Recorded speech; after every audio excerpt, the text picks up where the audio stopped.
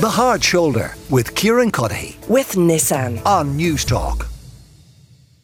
Minister of State for Special Education and Inclusion, Josepha Madigan, is with me now. Minister, you're welcome to the show. I know the Taoiseach today, the male Taoiseach, as the Constitution will refer to him as, talking about being an unfinished republic until we have equality between men and women. How important is it then that we change the Constitution and remove this reference to women in the home in that context? Well, first of all, I think Declan had a point there around gendered language in the Constitution, and it's certainly there are so many articles in the Constitution that could be looked at through the lens of gender equality. But you're correct, and the Taoiseach is correct when he talks about an unfinished democracy. I think, first of all, to go back a little bit, the Citizens' Assembly and the Special Oireachtas Committee on Gender Equality set out a number of recommendations, particularly around Articles 40 and 41 of the Constitution. So it's not just about Article 41.2, which references, I suppose, the woman's place in the home, as it's known as, but also around the other part of Article 41, which is around the family. Protection afforded to the family, not being limited to the marital family, is something that could be considered. And as well, Article 40.1 of the Constitution, which explicitly refers to gender equality and non-discrimination, and that's what we wanted to do. So there are the two articles there, so we don't know yet whether it's going to be a combination of referenda, whether it's going to be all of those, or whether it's just going to be one referendum. So I think the proposals from the government around the Constitution amendments will be published by the end of June. The interdepartmental group is being established and convened this month, and then the policy recommendations will come and be concluded by mid-May, and then there'll be a 5-week parliamentary process which will be concluded by the end of September, and then hopefully the referendums or referenda will be held in November 2023. I personally have campaigned for a number of years in relation to Article 41.2, at least 6 years, around the wording of that. I've always felt that it's a very outmoded reference to women in the home. I don't think it enshrines gender equality. I think it goes against and very much doesn't represent the values and lives of modern Irish women and modern families. And the messenger there that you mentioned earlier, who talked about being the higher earner in the house, I think, the Constitution doesn't define the place of men, and it therefore follows that it shouldn't seek to define the place of women. The modern Ireland has mothers and fathers, grandparents, siblings, carers, looking after people at home, so our children at home. So it definitely is past time that this should be looked at. Would you be in favour, or might the government consider inserting into the Constitution a recognition for the role of carers in society? We spoke to the National Women's Council earlier, and that's what they are lobbying for. Yeah, and I think this is one of the reasons that it's taken a while for this particular referendum to come to the fore, and the fact that there was now the Oireachtas Committee who looked at it, and the Citizens' Assembly, as I said, all of that has to be considered. I mentioned carers there when I'm talking about people who look after children and other adults at home, whether it's a mother or father, a grandparent or a sibling or a carer. So there has to be respect for those who choose to stay at home or those who are at home through no choice of their own. So, at the same time, we shouldn't discriminate against working parents and working mothers especially, who make an invaluable contribution to our society. And that's really, I think, it's more about, that particular clause being outdated and outmoded as opposed to anything to do with people making the choice to stay at home or having no other option but to stay at home. Yeah. Obviously that should be a choice. I think gender equality is the most important aspect of this, but obviously the carers will have to be looked at in that realm. And have you any fears around, I suppose, were we to insert anything into the Constitution, the law of unintended consequences? Well, again, that's something that has to be looked at. When the Constitution, back in 1938, the Constitution, shouldn't narrowly define one's roles in society. And I think that's what happened. A lot of the articles smack from a bygone era, and they come across very prejudicial, even if that wasn't the intention at the time. If you think about that particular clause, Article 41.2, I mean, until 1973, the marriage bar was in place. And 50 years later, it's ludicrous to think that backward thinking behind that bar remains enshrined in our Constitution. That shouldn't be the case at all. What it actually says is the state, therefore, shall endeavour to ensure that mothers should not be obliged by economic necessity to engage in labour to the neglect of their duties in the home. Now, most working mothers outside the home know that they don't neglect the duties in the home. In fact, most of the time they have to do both. Yeah. And that's the reality of life and modern society as it is now. The other referenda are also important too. I think around family, there's a lot of one-parent families, same-sex families.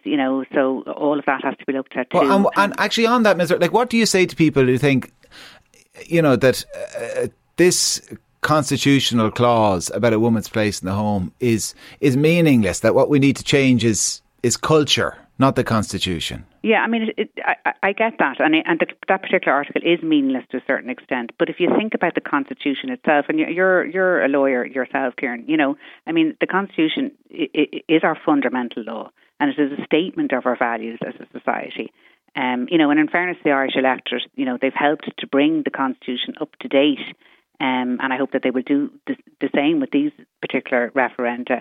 I mean, it contains our core values of Irish society. And, to me, it's a living, breathing document. And if there is an article in it that, is prejudicial, that's giving the wrong symbol and signal to Irish people as to what is expected of them. So it does need to be changed, in my view. And there are many other articles too that need to be revisited. And when you talk about revisiting others, and we mentioned, and Declan got in touch about it, as you say, about the reference to the role of President and Taoiseach and Taoiseach all as being men.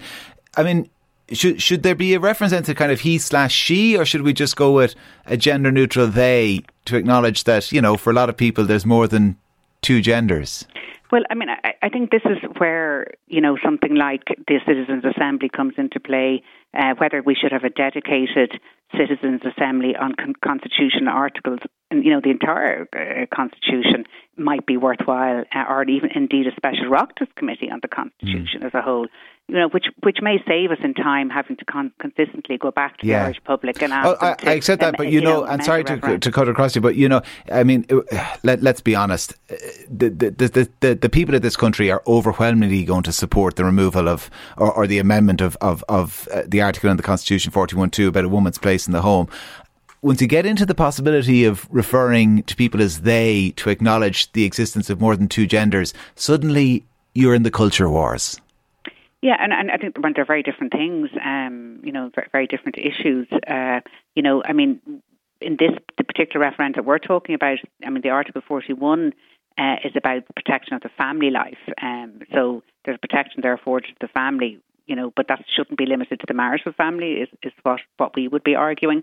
And then Article 41 is around explicit reference to gender equality and non-discrimination. So whether that non-discrimination covers what you're referencing remains to be seen. And that particular referendum may not come up for. Would you support removing like the word he with he/she/they? Again, I'm just a human being like everybody else. I would have to inform myself and educate myself and look at all of it in the round and decide what is best and what is reflective in the Constitution as a whole. And then ultimately, it's not going to be my decision. The wording is something that it will be agreed by government, but it's the Irish people. No more than the divorce referendum, was 82% on the last occasion. I think that was the last referendum we had in 2019. So it'll be up to the Irish people what they decide. Can I ask them, just before I let you go, on one other change to the law, or rather the fact that we're not changing the law, because the law means that the eviction ban is going to expire at the end of the month, and the government have decided to allow that happen. The criticism today, and you'll have heard it from some quarters, is that you've all these housing charities and organisations and homeless charities and organisations calling for the extension of the ban, and then that you've got landlords, be they individual or institutional funds, calling for its abolition, and the government sided with landlords rather than housing charities. Why? Yeah, well, I mean, I think the Taoiseach answered this very comprehensively in the Dáil today when that very question was put to him. And I think he was correct to point out that we shouldn't have this debate or this divisiveness between renters and landlords, because ultimately renters need landlords and landlords need renters. And that's absolutely true. And I think there has been this narrative of this creating this division when they're not mutually exclusive. They both depend hugely on each other. And the difficulty is that there have been, many small landlords who are leaving the market and very few have entered. So like even in recent years, more than 40,000 small landlords have left, and therefore there's less places for people to rent. So it becomes this catch-22. So unless you turn that around, you're not going to have more properties available for rent. And that's why this decision is made. But I do think it's important to point out is that we are doing everything we can to ameliorate it for tenants who may find themselves in a situation where they no longer have a property to rent. So, we're going to be building more social housing. We're going to be ramping up cost rental. And there's also going to be an availability for properties to be bought from landlords where the tenant is a social housing tenant or where he or she has been served a notice to quit.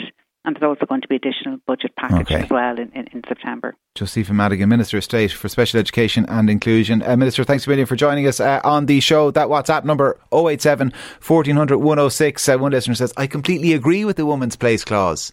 Now, I'm not sure if they mean they agree that the clause is in the Constitution and it should stay, or they agree with the proposal to remove it. Anyway, they go on to say, have we removed the clause read the special position of the Catholic Church? Yes, I think is the answer to that. Some constitutional scholar might correct me now in a moment on that number. I think we got rid of that in the 1970s. We used to say the Catholic Church, the most holy Roman and Catholic Church, was preeminent amongst all other churches. I don't think so. I think we got rid of that in the 70s.